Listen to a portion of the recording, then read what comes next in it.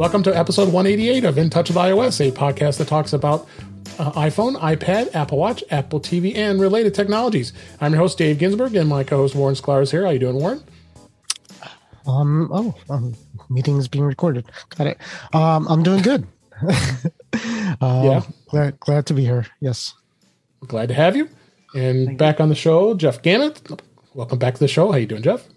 Well, thanks for having me back. And I just have to let everyone know, well, first, it's awesome to hang out with both of you. Yes. And second, I cannot believe that you left me alone, completely unattended and unsupervised on your live stream. I'm going to have to go look at that later. Yeah, I had to reboot. So basically what it comes down to, people, is that if you show up early for the show and Dave and Warren have to bail, you get whatever I'm going to talk about if I'm here, and there's nothing they can do to stop me. Did you take off your shirt and just start prancing around too and talk about I've got the moves going on. Awesome. See, this is what you miss when Dave is fiddling around. It looks like Derek was in the chat room on YouTube. Sorry about that, Derek. So we should apologize in advance. It was full spoilers, he said. So you must have did something. Derek, you are awesome. If anybody doesn't know that, you can go to our YouTube page when we do record this live. That's youtube.com/DaveG65.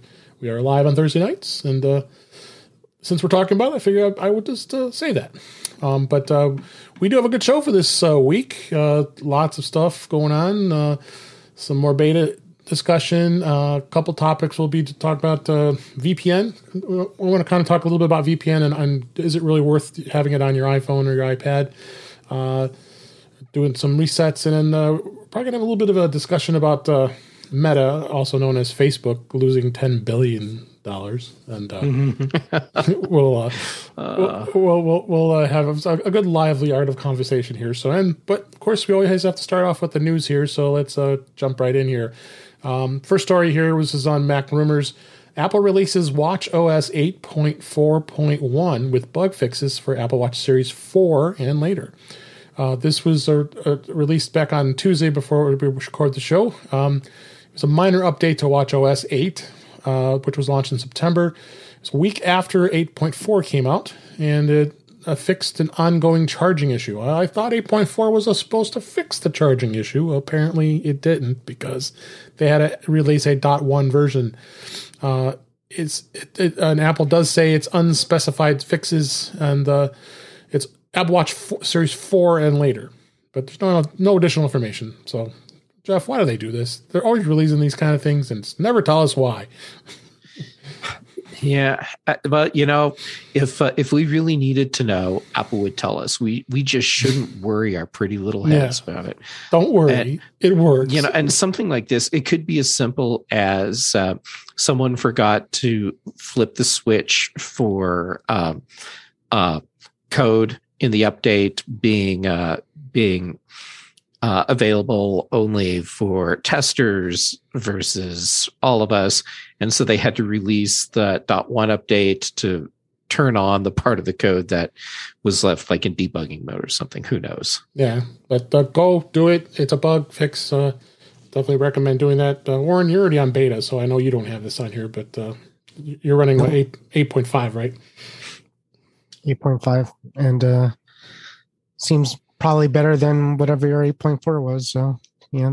That's the update that enables holographic display on the Apple Watch, right? That is, yeah. So score one for the beta team. Right now, so. Yes. So go update it.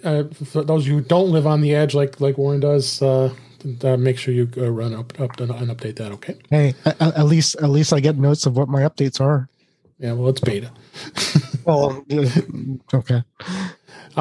Next story. We talked about this before. YouTube still testing the picture-in-picture on iOS with premium subscribers. YouTube today, as of this week, as we record, its testing period for iPhone's picture-in-picture feature by an additional 2 weeks. YouTube Premium subscribers now have access to the picture-in-picture mode on iOS as an experimental feature, quote-unquote, until February 14th, according to YouTube. but the feature was originally set to be available until January 31st, but I guess they extended it. Picture-in-picture mode is available on the iPhone running iOS 14 and later, and allows videos to be watched while using other apps, which is just no-brainer because you can do that with other apps already. So I guess there was a statement back in June of 2021 that they had planned the launches for all users. You didn't have to have a premium subscription, but there was no time frame when that was going to be available.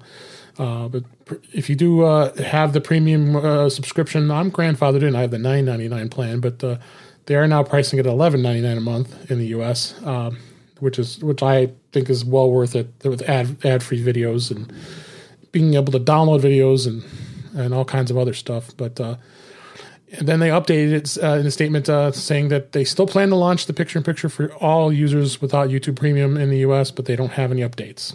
So why is this such a crazy thing here, Jeff? I don't understand. I don't know. Maybe they should team up with WatchOS dev team because, yeah. And I mean, seriously, though, is picture-in-picture that difficult, especially when Apple has the hooks in the operating system for it? Yeah, they already do. I mean, I use Xfinity Stream to watch TV shows. I use IMDb TV. I watch that. You could use that in picture-in-picture, and there's plenty of other video sources out there that do it already. And why Google has to make a huge deal out of this on iOS, I have no idea. Are you a premium subscriber? Or are you just watch the ads? I am not a premium subscriber, and I do my best to avoid watching ads because they get really annoying. They do. But I'm not watching enough YouTube consistently enough to justify paying. So actually what ends up happening is if a video comes up and it has an ad that you can't click through to continue on, I just close the window. Yeah. I don't need to see the video that bad. The content provider is being a jerk, basically. Yeah. What do you think, Warren? Are you a premium subscriber? No. And the only reason I would be is for the picture, not the picture-in-picture, but being able to do something else on my phone while the video plays. So if we're going to get that eventually, then, I don't need it. But yeah, it's a pain when you're watching something on YouTube and like your phone rings or you have to check something and everything. Not only do you have to like get out of it, but then like when you go back into YouTube, it doesn't remember where you are, and it's awful. So I try to avoid YouTube on my phone as much as possible, to be honest with you. Okay. Well, I think that's a thing that some people will do, but I'm kind of an YouTube junkie. It's hard to avoid, especially when researching for you fine people when I'm doing notes for this show. So I got to be active on YouTube. Let's move on here. And next story here, Apple will pay $95 million in a class action lawsuit over refurbished AppleCare Plus replacements. If you ever had an iPhone or an iPad replaced under AppleCare plan, you could soon be eligible to receive a payout in a recently settled class action lawsuit. Here we go, Chuck. We know you like class action lawsuits against Apple. In 2019, a class action lawsuit was certified against Apple, alleging that the company had used inferior products when replacing devices through its AppleCare Plus protection plans. Specifically, the plaintiffs were saying that it violated the terms and conditions by offering refurbished devices instead of replacing it with new ones. So basically, every one of these class action lawsuits that we seem to be reading about on a somewhat daily basis here, you may get some money. What do you think, Warren?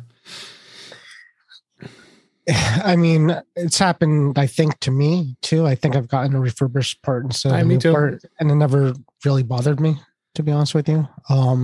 As long as it looks new and it has the same warranty, and I mean, it's fine with me. I mean, the only thing I could tell you is that, you didn't put it in the story, but it's kind of related that, did you see Zag? Was it Zag? Has their own AppleCare competitor now. So, there's more options coming if you're not into the AppleCare Plus. seen. But yeah, never bothered me. But whatever. I guess it bothered $95 million worth of people. I think it did. Don't you think, Jeff? Well, I think the $95 million is Apple paying to make the problem go away. Yeah. And to the lawyers. Which is pocket change for Apple, honestly. Yeah. The lawyers will get 94.9 million and everybody else gets right. Yeah. And a refurbished Apple product, it's not the same thing as buying a used device. Correct. Because Apple takes in the used devices and then rebuilds them. So it's new components. And like maybe the part that's original is the inner frame or something. But the argument in this case that it's not possible for Apple to sell you a refurbished product that's as good as a brand new product. Mm-hmm. And they're basing it on things like, well, what about battery life? The battery already has some use. No, it's going to be a new battery in there. And I think this is a crap lawsuit, actually. Yeah, and then most of them are, honestly. Yeah. And for me, the time that I would be upset if Apple gave me a refurbished product, and I've had a couple iPhones replaced under Apple Care. They gave me the white box with the refurb in it. The only time I'd be really upset with that is like if I bought a brand new iPhone and it's in the first week or two, and there's just something obviously defective with this device, and I take it in and they give me a refurb. Okay, at that point, I feel like we're still new enough in that purchase cycle that they should swap it out with a brand new device. Otherwise, they should refund me some money so that I'm paying a refurbished product price. Right. But otherwise, this is fine. I mean, I've purchased refurbished products from the Apple Refurb store many times, and the products are like brand new practically. I mean, they certify them. You get them. You get a full warranty on them. Plus, you can buy Apple Care on a refurbished product too. And then it's basically the same in my view. Whether it be traded, whether it's replaced based on the new product being replaced with the refurbished or not. I mean, it's. Well, the three of us don't keep products long enough to even really worry about it. I think Jeff does. Generally speaking. Well, some of my products, I mean, hey, I'm rocking an Apple Watch Series 4. Right. But that has to change this year because my battery's not going to hold out. Poor soul. I mean, do you have shoes in the winter? No, I don't. I wrap my feet in newspaper and then slap myself and cry. Hey, I just realized that I have a refurbished product that I believe is actually not refurbished. Apple replaced a HomePod Mini for me under Apple Care. And as far as I can tell, the only difference between what they gave me and a brand new product is that mine came in a white box instead of the printed HomePod Mini box. And the device inside, from what they led me to believe, it's just a brand new HomePod Mini. Yeah. Well, yeah, they do that just because they want to distinguish between a new stock product and a product that's being used to replace under Apple Care. What's actually interesting is Best Buy has, they have a system too. They have open box certified, open box excellent, and then it goes down from there, and you could get cheaper as it gets, less perfect. I for one probably would welcome Apple to do something like that too, because I'm sure they have a lot of things that aren't in great shape that are in pretty decent shape that you could spend less money on too. But they don't do that. So they don't. No. Yeah, that's how I got my Magic Trackpad from Best Buy, open box. Yep. And like just yesterday, it's fine. Yeah, and the crazy thing is, when I got it, it had never been opened. The original shipping shrink wrap was still on the box. Yep.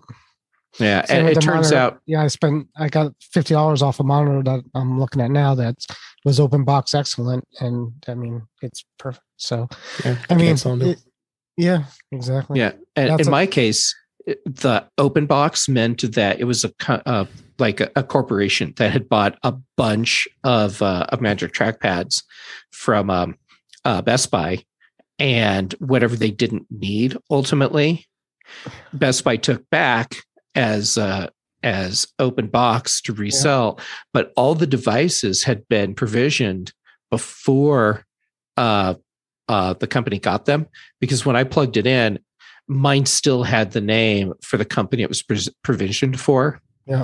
And, so I just did a quick reset, and there you go. I think, just real fast, I think once with Best Buy, I think I bought a tablet, an Android tablet, and I didn't like it, and I returned it. And then I realized the thing I didn't like about it, I knew how to fix.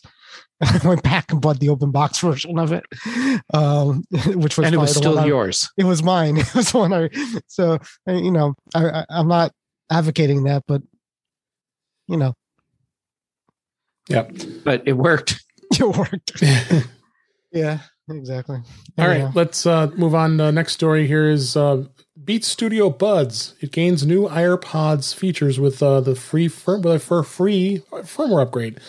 Although Apple operates its Beats division within somewhat of arm's length, that pretty much makes sense because you hardly even know that's their product. Almost all the headphones and earphones it launches under that brand in the past year have included mostly the same iPhone integrations that the AirPods are famous for, including things like seamless pairing and iPhones and syncing of that pairing across multiple Apple devices via iCloud. They also were packed with the W1 and the H1 chips, which are found in the AirPods, and letting them work alongside the Apple branded earbuds that features like audio sharing. But when they released these buds, the audio sharing wasn't included in the Apple with the Apple Silicon, so which was kind of interesting, to being an Apple product. But with this new firmware that just was released this week as we record here, Apple released a firmware upgrade to the Beats Studio Buds. And while there isn't any official release notes, what a surprise, the company has confirmed that it has added additional new features to improve the experience for Apple users. Significantly, this includes syncing pairing with the devices that share the user's iCloud account. That means if you, like AirPods, your device will sync across all your devices that use earbuds. And it's got the battery pop-up screen that comes up on your Mac, as well as other things, but it also is bringing some audio sharing feature. But you won't be able to do the audio sharing feature. But if you can live without that, the Beats Studio Buds are good, and they're attractive, but because they do fit, quite nicely in your ear. You being the audio guy, Jeff, what do you think? For people that enjoy Beats, this is great. For me, I would never use Beats. They are focused on people that have a preference for extremely bass heavy profiles for their music, and for me, that ends up making what I'm listening to too muddy, and I'm just not a fan of Beats. But for everyone that is, great. And to me, it's kind of crazy that Apple at this point isn't rolling out Beats with feature parity to their Apple branded headphones. Yeah, absolutely. Any thoughts on that, Warren? No, I haven't owned a pair of Beats in years. Personally, my son used to have a few, but he grew out of the Beats situation. He has a couple of Sonys that he likes. But yeah, this is a heart-pounding, interesting story that we got going here. With that firmware update. There you go. All right, I will leave it at that. Next story: sale of silent AirTags on eBay and Etsy raises privacy concerns. This is a Mac Rumors. Yeah, Apple AirTag tracking devices with deactivated speakers have been spotted on eBay and Etsy, raising privacy concerns about the risks of removing one of the AirTag safety guards, which is this is a report in PC Mag. The modified AirTags, dubbed silent AirTags, have their internal speaker removed, so it's no longer able to emit a sound. That's the whole point of it. So you can find your things. to highlight its presence. The silent AirTag looks identical to a normal AirTag other than a small hole cut into the device's battery to disconnect the speaker.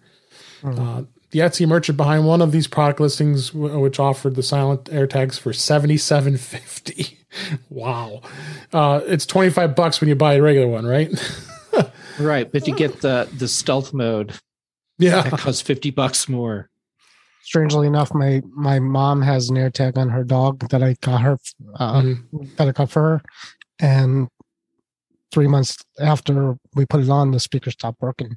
It still works, other than that, but I should sell it the for speaker $77. thing on the AirTag. It's actually really interesting because if you crack one open, there's no speaker. There's at the center of that wafer, the logic board wafer, there's a little magnet, and there's kind of a coil thing that goes around it. And so what's happening is the AirTag is vibrating, and it's creating the sound through the vibrations that this whole little magnet setup thing. So creates. they're not saying they're removing it either. From what I read, they're drilling some kind of hole into. That's what I said. Yeah, they drill a hole. Yeah, just through which is a little crazy, but yeah, it makes sense. They're just kind of killing the ability for that vibration thing to happen. And but still, I mean, this is kind of scary. It's scary.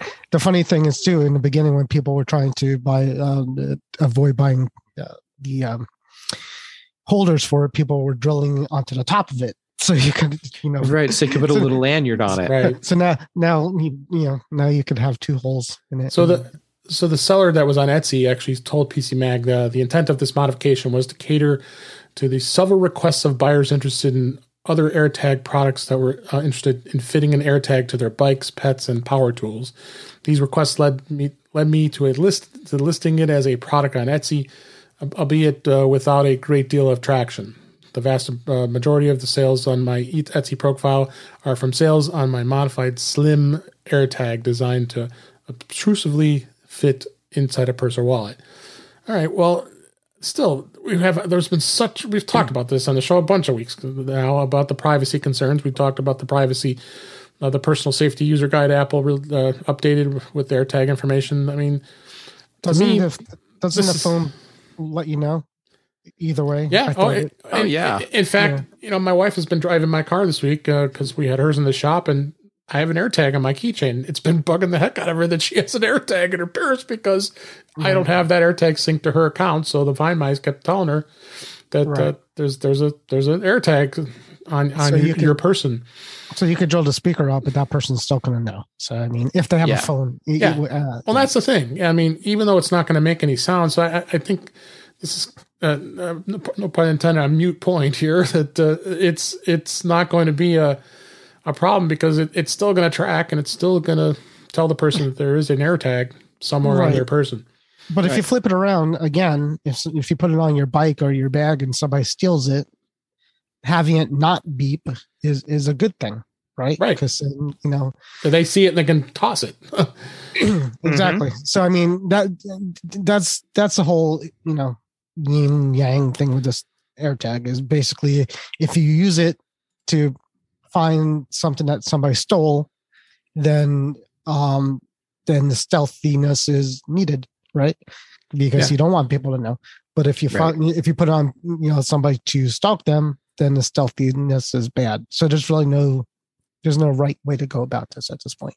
Yeah, I agree.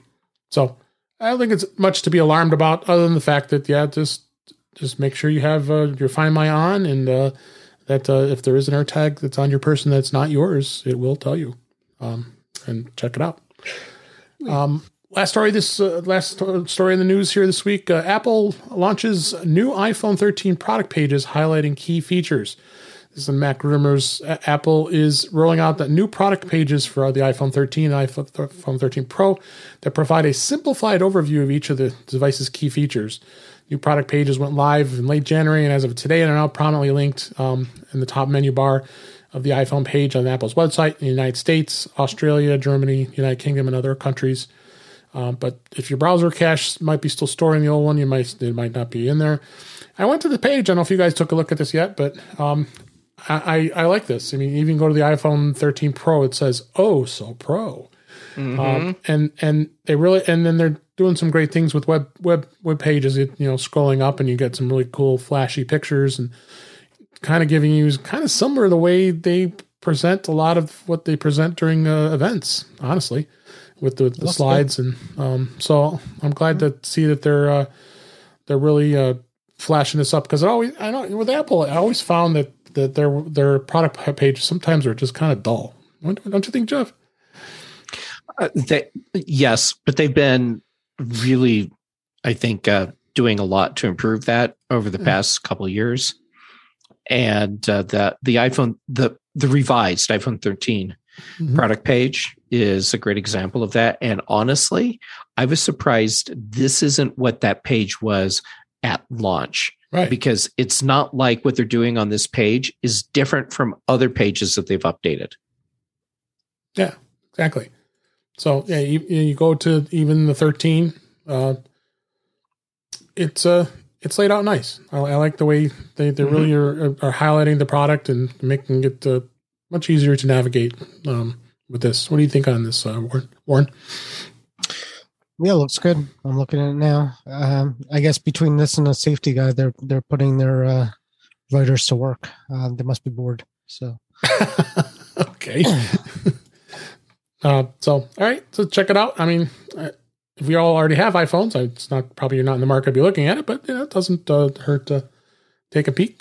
We always like it. So let's move on to the topics this week. Beta is iOS 15.4 Beta 1 and iPad OS 15.4 Beta 1 still out there, still being tested. Biggest discussion was when we talked about it last week is the fact now you can unlock your iPhone wearing a mask without the need of having an Apple Watch. And Warren, you mentioned it in a couple posts on Mac to the Future. You were saying that you tried it with your CPAP machine and it worked. Tell us your experience on that. Yeah, so it did. So I wear my night routine is a joke, by the way. So I have a CPAP machine. I have in bed. I have my reading glasses. I have earplugs because my wife watches the TV. So literally, probably about 18% of my face is actually visible to the world. But so you're sort of like Darth Vader, nap time. I'm exactly, and I could actually pull the covers completely over my head because I have the tube going to the outside. It's like my little bubble. But yeah, so I mean, with the CPAP and the glasses, it's been obviously a pain because I don't sleep with my watch to have to unlock the phone, and then sometimes when I'm in an app that needs it, then it's a pain. It wants to open up LastPass to get my passwords, and my LastPass won't see my face and won't take the pin and wants my master password. It's a mess. So it's that was a problem. So before this all came out, there was a few people that said you could try to do it with the CPAP machine, and it never worked. But this time, yeah, I have an APAP machine, and I could never get my iPhone to unlock if people try to do faces like that. We're all on machines here, so it's the same with me. Yeah, we are like Darth Vader. It's like Well, I do the nostril one, so it's still, but it's around. So Dave and I have the same kind. I have the nostril too. So I have the nostril. Well, it goes. Actually, it's the little pads that go around the nose. The one that Dave and I have, it's called nasal pillows. Nasal pillows. I've tried them all, but I have the one I have covers kind of like this. Yeah, they have ones that just over. Yeah. So, anyways, this isn't the Top Gun face mask. This isn't in touch with the CPAP, so let's move on. That's a good show. So I wasn't. I think I tried it the day of the beta, and it didn't work or whatever. So I didn't think it was going to work. But then I had was wearing my CPAP and I had my glasses on, and it said, "Would you like to take a Face ID scan with your glasses now?" And I said, "Okay." So I did the Face ID with the scan with the glasses on and my CPAP machine on, and since then it's great. Glasses and CPAP unlocked without the watch. So it's literally for me a game changer because at night, absolutely. That's how I am. So I mean, I have my iPhone at my bedside, and I always looking over and want to unlock the phone, putting the code in all the time. But this is cool. I mean, and I do have a link in the show notes here to an article on Mac Rumors and showing some of the steps you have to go through. Face ID with the mask setup, and like Warren said, it gets the option of adding glasses. And there are some other options in Face ID.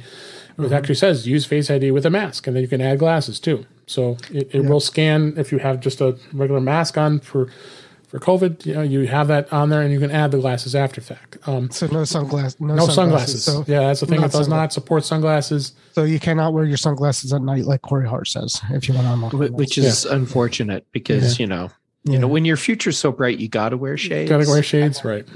Wearing your sunglasses at night. So are enough people having problems unlocking their iPhone while they wear glasses? Because, like for me, I have to wear glasses to see. That's it. Right. And I've never had problems unlocking my iPhone with, I'm wearing my computer glasses now, my regular glasses, that totally it's specifically frame, with glasses and a mask. No, this is specifically glasses and mask. Oh, glasses and mask. Okay. Yeah, the combination. Right. Okay. Got it. Now, bear in mind, everybody knows that there is device limitations with this new feature coming out soon with 15.4, right. iPhone 12 or later. So anything beyond older than that, even though you may upgrade to 15.4, you're not going to have this feature in the older iPhones. So I think I know some people that will get a new iPhone after 15.4 comes out. Yeah, just so that they have this feature. Yeah, makes sense. What I said last week too is, when they did the unlock with the watch, they sat on that beta for 6-7 months. Yeah, I remember. Yeah, we were talking about it. So I really hope they don't, because again, knock wood. Every time we say this, is hopefully we won't need it too much longer. But now we're going to need it for a while longer. We will, and good case in point. They stress this is not a replacement of the pre-existing unlock with the Apple Watch feature. They're going to keep that in place. So. No, but this is better in a lot of ways. Oh, yeah, absolutely. No, I agree. It works, and it works for apps, and it works with Apple Pay. It works with everything right. Which is, strange, right? Because you would think that the things that Apple Pay and the the apps would be more secure with the watch, right? And why would they have flipped it like that? But I don't know. My guess is that since they have all the data about what features are being used, that they found that there's a significant number of people that are using features like Apple Pay without having an Apple Watch. Yeah.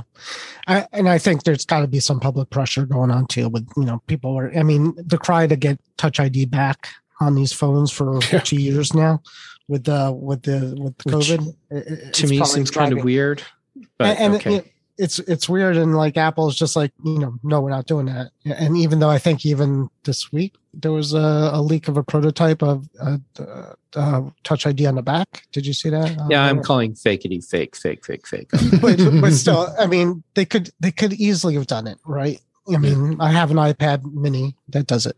And, you could put it in the power button and still have the full screen. So, I think it's principle at this point that they don't want to put Touch ID back into the phones because they know this is a temporary thing. And I'd rather do a software solution temporarily until this goes away. I think Touch ID was always a stopgap measure. Yeah. And they always wanted to do face, but they couldn't initially. So they did Touch ID, and when they could do face, then they started transitioning away from Touch ID.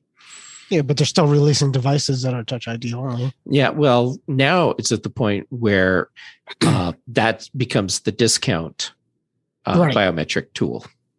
Which is, at first, was fine because it was the bezel screen with the actual physical Touch ID button. But again, when you introduce an iPad Air, the new iPad Air and the new iPad Mini, which is full screen and pretty much the same screen as the Pro models at this point. How much cheaper is a Touch ID module than than the cameras? Right. And then the other thing that was mentioned this week, Mac Rumor article I have here, iOS 15.4 beta is now going to add an option to hide the iCloud keychain security recommendations. So for iCloud keychain passwords, Apple has long offered security recommendations for weak, non-private, and repeated passwords that need updating for maximum protection. But there might be some situations where you might have to have passwords that can't be changed, and those annoying alerts you can't get rid of because of that fact. But this is going to change in iOS 15.4, which is that you're going to give that they're going to have the option you can ask it to bypass that particular password. Good suggestion might be something like you have a password for your router or something that you can't change or something like that. But I mean, I know it's not just that, but we get all these. I mean, I don't know about you guys, but I've gotten, when that first came out, how many panicked customers and users called you up saying, I've been hacked, right? Because, that too, right? Oh, yeah. I mean, and it's like, no, this is coming up for everybody. This is normal, and they're right. It's a bad. It should have been off by default and on if you want to turn it on, because so many people think that that they've been hacked, or they, because it literally says your password might have been compromised, at this point. So, I think having it on was smart, because so many people would have no idea why they would need to have this alert when it's important. What they needed to do was have much better wording, because the wording has people freaking out, thinking that they've been hacked, and when in fact they almost certainly have not. And even me in the tech industry, when I first got that, I tried to go through all my passwords and change them all, and after 50%, I'm like, F this, I'm not doing this anymore, because it's a lot. It's a lot of work, It is. It's a lot of work. Just look at my 1Password. How many things I probably should change? Yeah, exactly. Work you have to do. So LastPass does the same thing 1Password does. I'm sure it gives you the same kind of thing. Yeah. Even now, like Edge, if you install Edge on or Chrome, it tells you the same thing too. Yep. And the wording, Jeff is right. The wording is not good for typical normal users. They read that and think that they've been hacked. They freak. So it'll be interesting to see once that releases how it goes out to the public, other than beta testers. We just keep covering beta here. Did we talk about universal control? We talked about that last week. Unless you have something else to add about universal control. Last week it was just out for the day, and I started. I kind of played with it a little bit, but now I'm playing with it more. And just an update is, you start to learn the on the MacBook Pro is what I'm using it on. You start to learn the trackpad shortcuts to control, open the quitting apps and opening apps and scrolling across. So once you get the jive of doing that, it's nice, actually. It's actually nice. And Jeff, I remember last week was saying this is going to be a big thing for you. I haven't actually tried transferring things back and forth like you're going to do, but just, being able to control the actual, and what I did down here too is, you could hook up your iPad to an external monitor and use universal control pretty nicely too with the trackpad. See, so doesn't this just keep getting cooler? Yeah, it does. I mean, it's nice. Again, on the M1 Max that we all would, at least Dave and I have, we could do most of that kind of stuff already, because it runs most of the iOS apps anyways for you. True. For the most part. But no, I play with it. I hooked it up to a monitor. I got used to some of the controls, some of the shortcuts, and it's nice. It is nice. Okay, great. No, thanks. Awesome. I completely forgot to because we only had it in our hands like a day, and that isn't a fair review of that. So I'm like, how do I do this? How do I? I don't know what to do. Yeah, we was the same. So yeah, it's definitely it's definitely gonna be interesting how it works. So, next topic I want to talk about is VPN, and just kind of give a little bit of a background of VPN and really how important is it to really have it on your iPhone or your iPad. Google announced this week, as we record, that they've now made Google One VPN available for iPhone and iPad users, and they announced that this week. And it's been only a year and a half after promising it to the devices, because of course they only had it on Android. This has been around since October 2020. We're in January 2022 here, February 2022 that is, and it is now available to Google One members. That you have to have a 2 terabyte premium plan, and it's priced out at $10 a month or $99 a year. To add that addition to the VPN functionality. So I guess my thought is, would you guys trust Google to be your VPN? No. I just can't. I don't know if I trust any VPN to be my VPN, to be honest with you. Everybody says this is good and that's good, and then there's always a story about it having a problem. So, I mean, it's better than nothing, but I wouldn't I wouldn't do government secrets or anything crazy on it. So, yeah, it's, some people say any VPN is better than no VPN, and that's actually not true. Right. Especially don't even deal with those free ones. Right. And a VPN that says, hey, $30 lifetime license. Yeah. Well, no. Yeah, like Setup has a couple of VPNs, right? I'm looking at it, and they have, it includes some of the VPNs that you can get as part of Setup. Does it have it as on iOS as too? Yeah, I think it does. Yeah, I don't know what VPN's Setup has, because I've always been a TunnelBear user, and I went with them because they're flexible, they're reasonably priced, and I have unlimited data across 5 devices, but also because they do their annual transparency report, where they have another company come in and audit all of their systems. And then they take that report and publish it, just put it out on their website for anyone to see. And I like that transparency. But, a company like Google, where their business is our data, they have, just by nature of what they do, broken a trust with me, so that I just automatically assume that a VPN that they provide to me, even though I'm paying for it, is going to have a way for them to be able to access whatever is passing through my VPN data stream. Yeah. So it does, just real fast, Setup does have Clear VPN. Clear VPN, which is for both iOS and for the Mac. So it does have a free version of it. Yeah, MacPaw, who also does Clean My Mac and a lot of other great apps. Do we trust it? I mean, it's technically comes with this program, but it's Clear. You could buy Clear VPN on its own if you didn't have Setup. Yeah, I know. Yeah, but yeah. But you mentioned TunnelBear, Jeff. I mean, I'm currently a customer of SurfShark, which is actually not a bad VPN. I felt comfortable with it. It wasn't too terribly expensive. I did have ExpressVPN, but I think they've just become so commercial at this point. You hear them advertising pretty much every podcast you come across and elsewhere, and they were kind of pricey. So, but I looked at TunnelBear, and I think that's a pretty good choice. But I guess my question is going to be to you guys. Do you think it's important to have a VPN available on your iPad and your iPhone? I mean, do you really think you need it? If you're going to be joining what I will call untrusted networks, like you use public networks, you go to a coffee shop and use a Wi-Fi network there. Yes.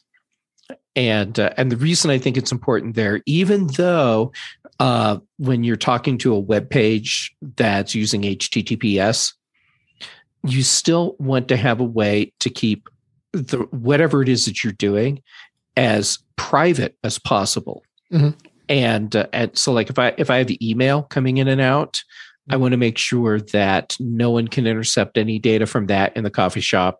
I want to make sure that any web page requests that I have going out, there's no one that's going to be intercepting any of my data between my computer and the server I'm trying to hit.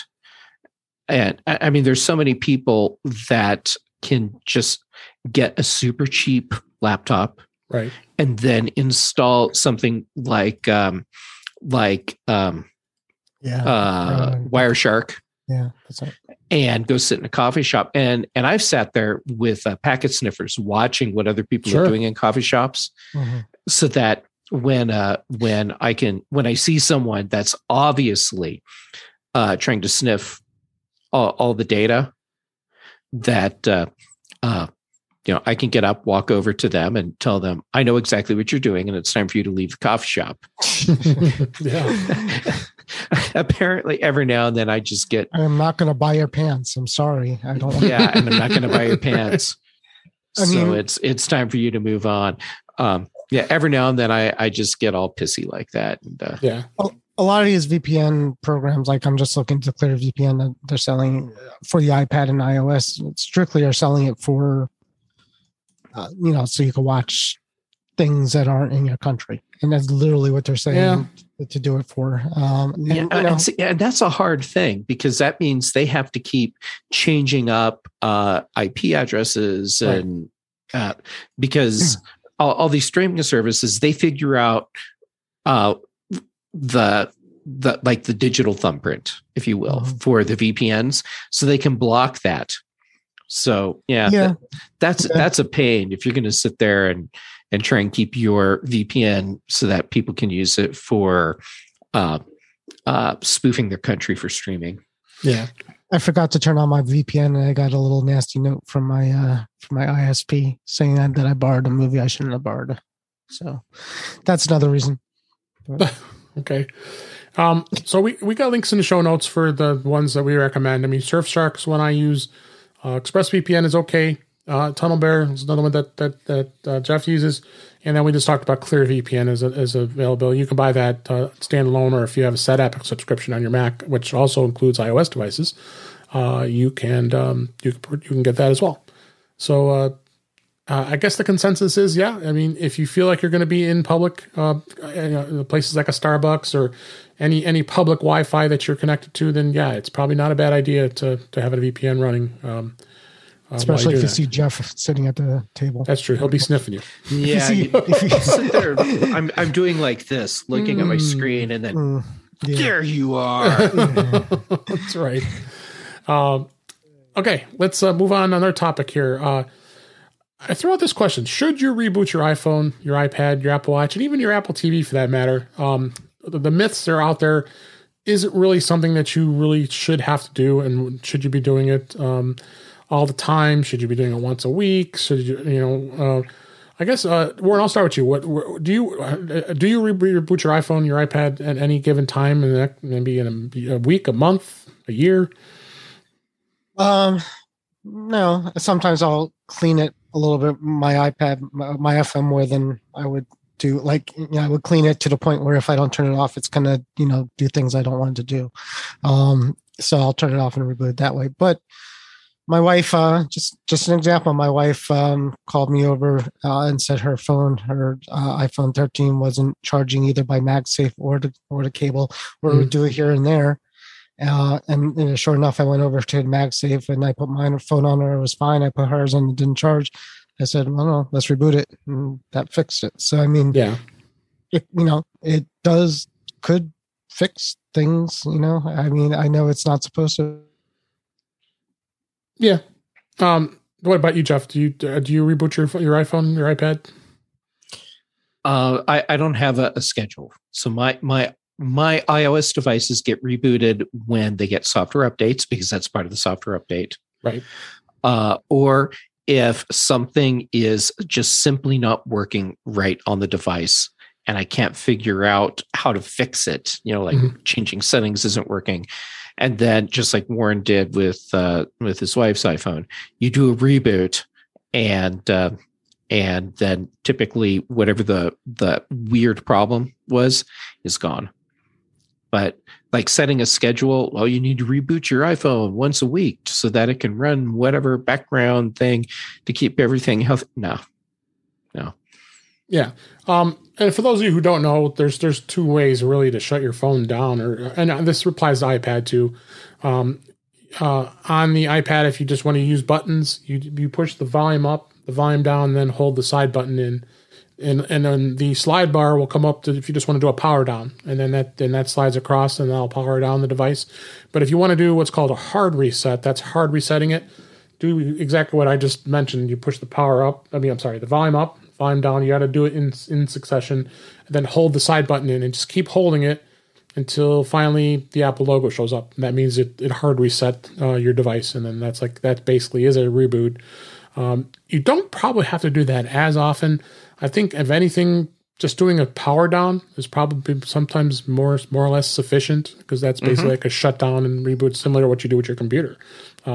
But there are times, and I mean, like I said, I kind of use the word myth because it is a myth. How do you really need to do this? And especially with hard resets, I would always promote, you probably just do a hard reset and then go through the steps I just mentioned to do it. But I don't know if it's as important these days to just doing this kind of a power down, like I just mentioned. No. Do you want to add anything, Jeff? I'm a chronic app quitter. That's the other thing too. I was going to mention. I mean, for you, Warren, you're probably not doing anything that's going to cause a problem for you. But realistically, you shouldn't quit apps.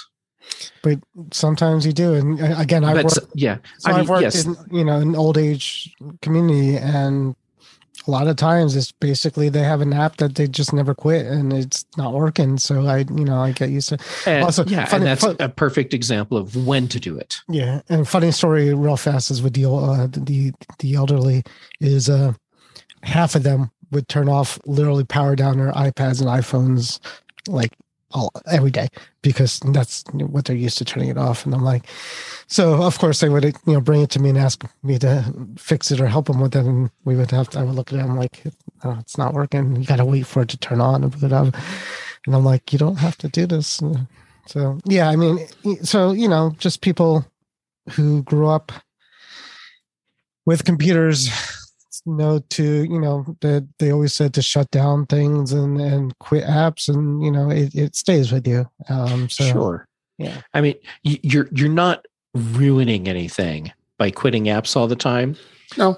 But if you let an app just go into its sleep state without quitting it, then the system is managing the data and all the other resources.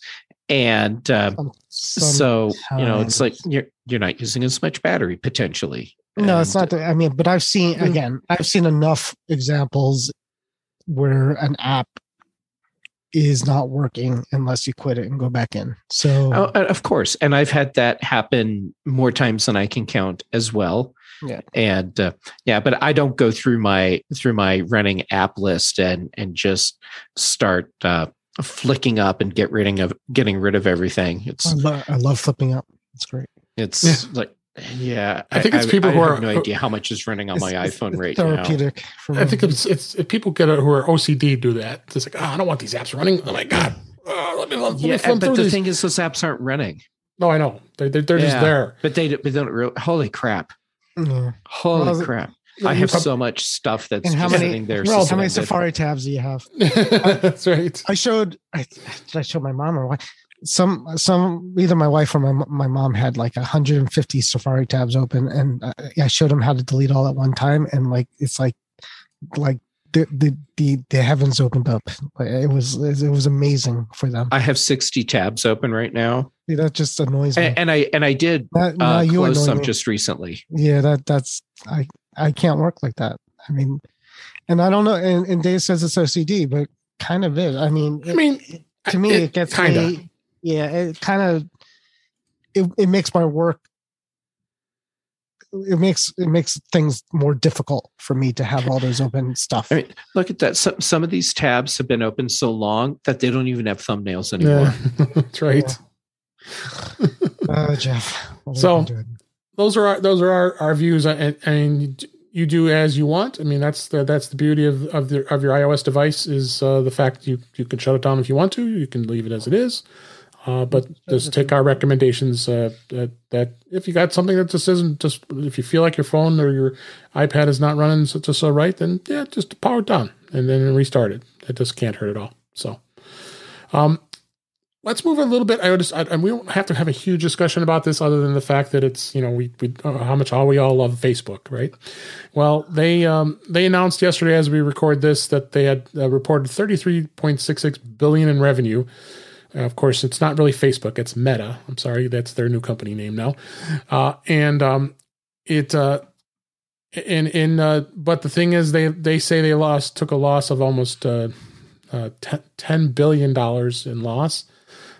Because they're blaming Apple and the app privacy that they implemented. I believe it was iOS 14.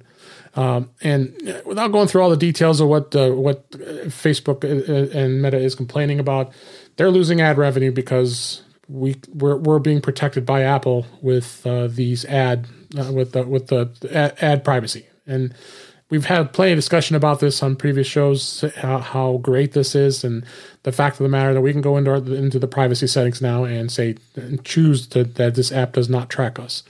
Well, I'm sorry, and I know, Warren, you're a big Facebook guy. You like Facebook, and I don't have anything against Facebook either. But I mean, to celebrate a company losing all, I'm not celebrating it. I wanted to just have it as a conversation here to say people are, but people do. And I mean, people don't like Mark, and I get that, but right. But, they employ a lot of people, people work there. They sure do. And I know, like, we don't like things about it, but as I just said, I worked at a retirement community, and, Facebook literally kept a lot of these people alive, because they were able to see their family and talk to their people, right. that grandkids, whatnot. And that was almost like the only way to do it. So, again, it's their business model is their business model. And, people hate that, they're tracking us more than we want to, but, if we were an advertisement and we had a way to do that, then we would, because that's the best way to try, that's targeted advertisement is the best kind of advertisement. We have the option to turn it off. Great. It's good. But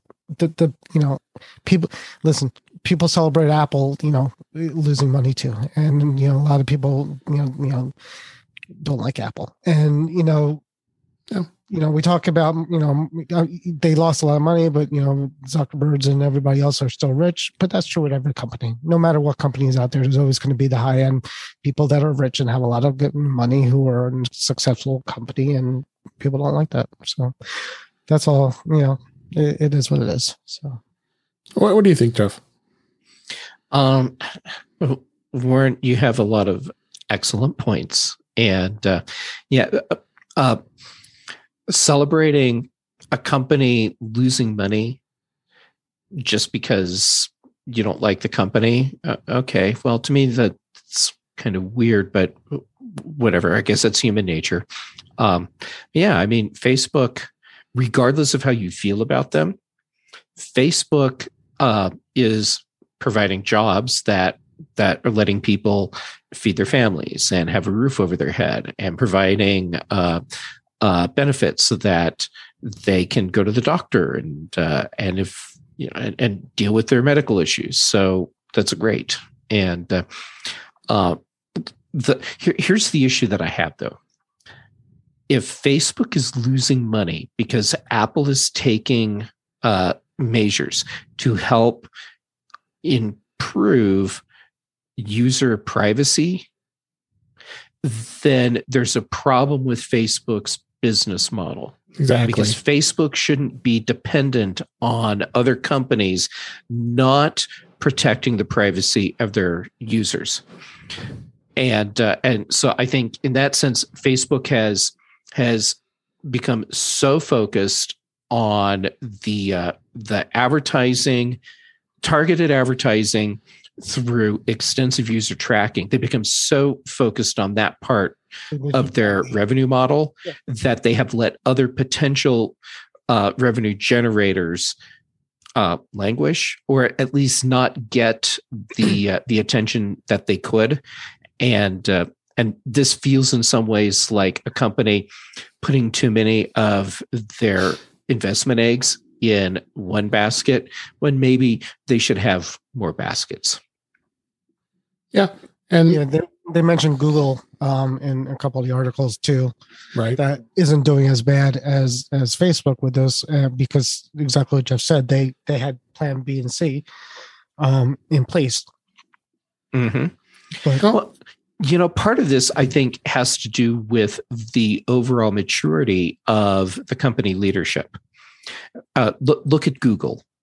They have leadership that has a lot more life experience than the top leadership at Facebook. Mark Zuckerberg came out of college riding the wave of success that Facebook has.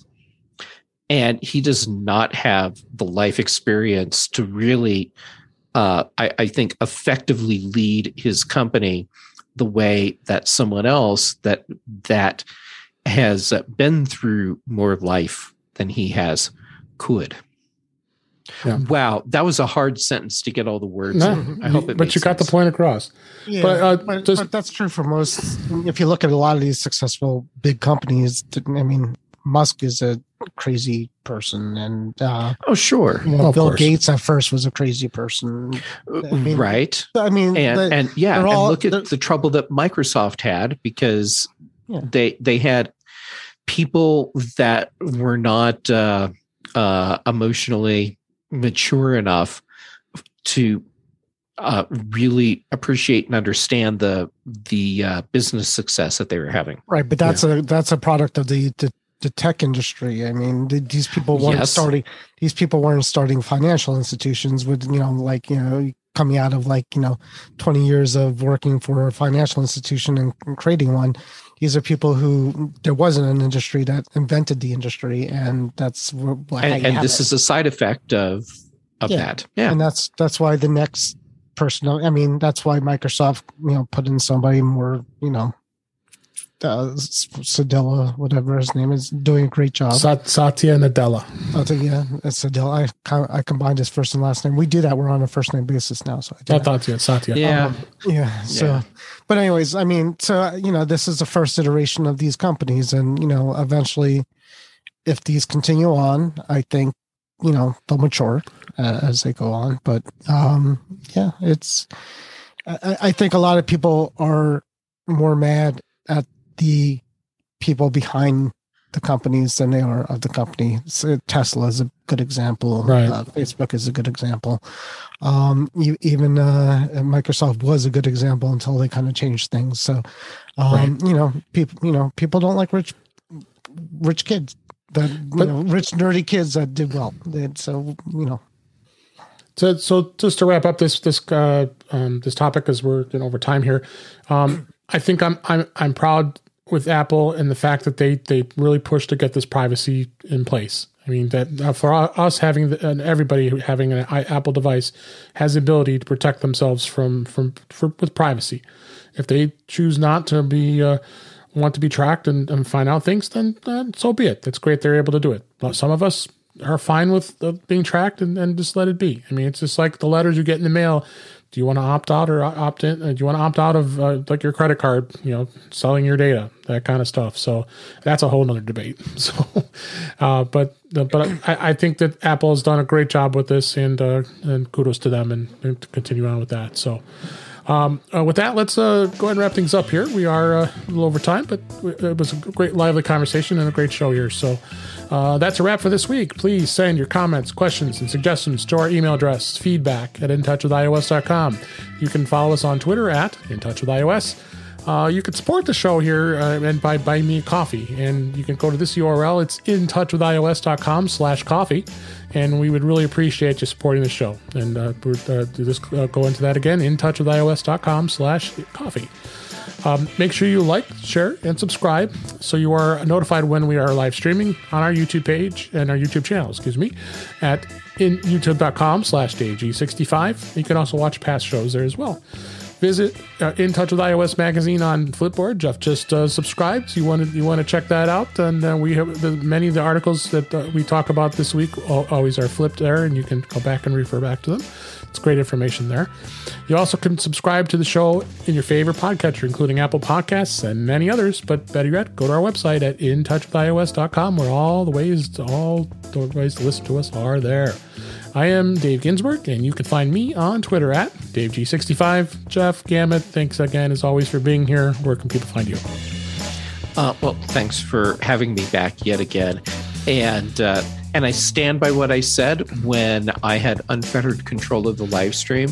Clone Wars is still overall the best Star Wars that we've been given. Gonna have to put that as a clip. Yeah, you can find me on Twitter and Instagram. I'm Jay Gamet on both. YouTube.com/JayGamet for my videos. And Thursdays on The Big Show, Fridays on The Mac Show. Most Tuesdays on In Touch. No, that's this show. Yeah. Mac Voices Live. Some Thursdays on In Touch with iOS. There we go. And I get around. I'm easy to find. Get around. And then, Warren, where do people find you? Oh, here. And sometimes on Chuck's thing on Tuesday, not this week because I wasn't feeling Chuck's thing on Tuesday. Just thing. Mac Voices Live Tuesday nights, and then, 8 p.m. Eastern time.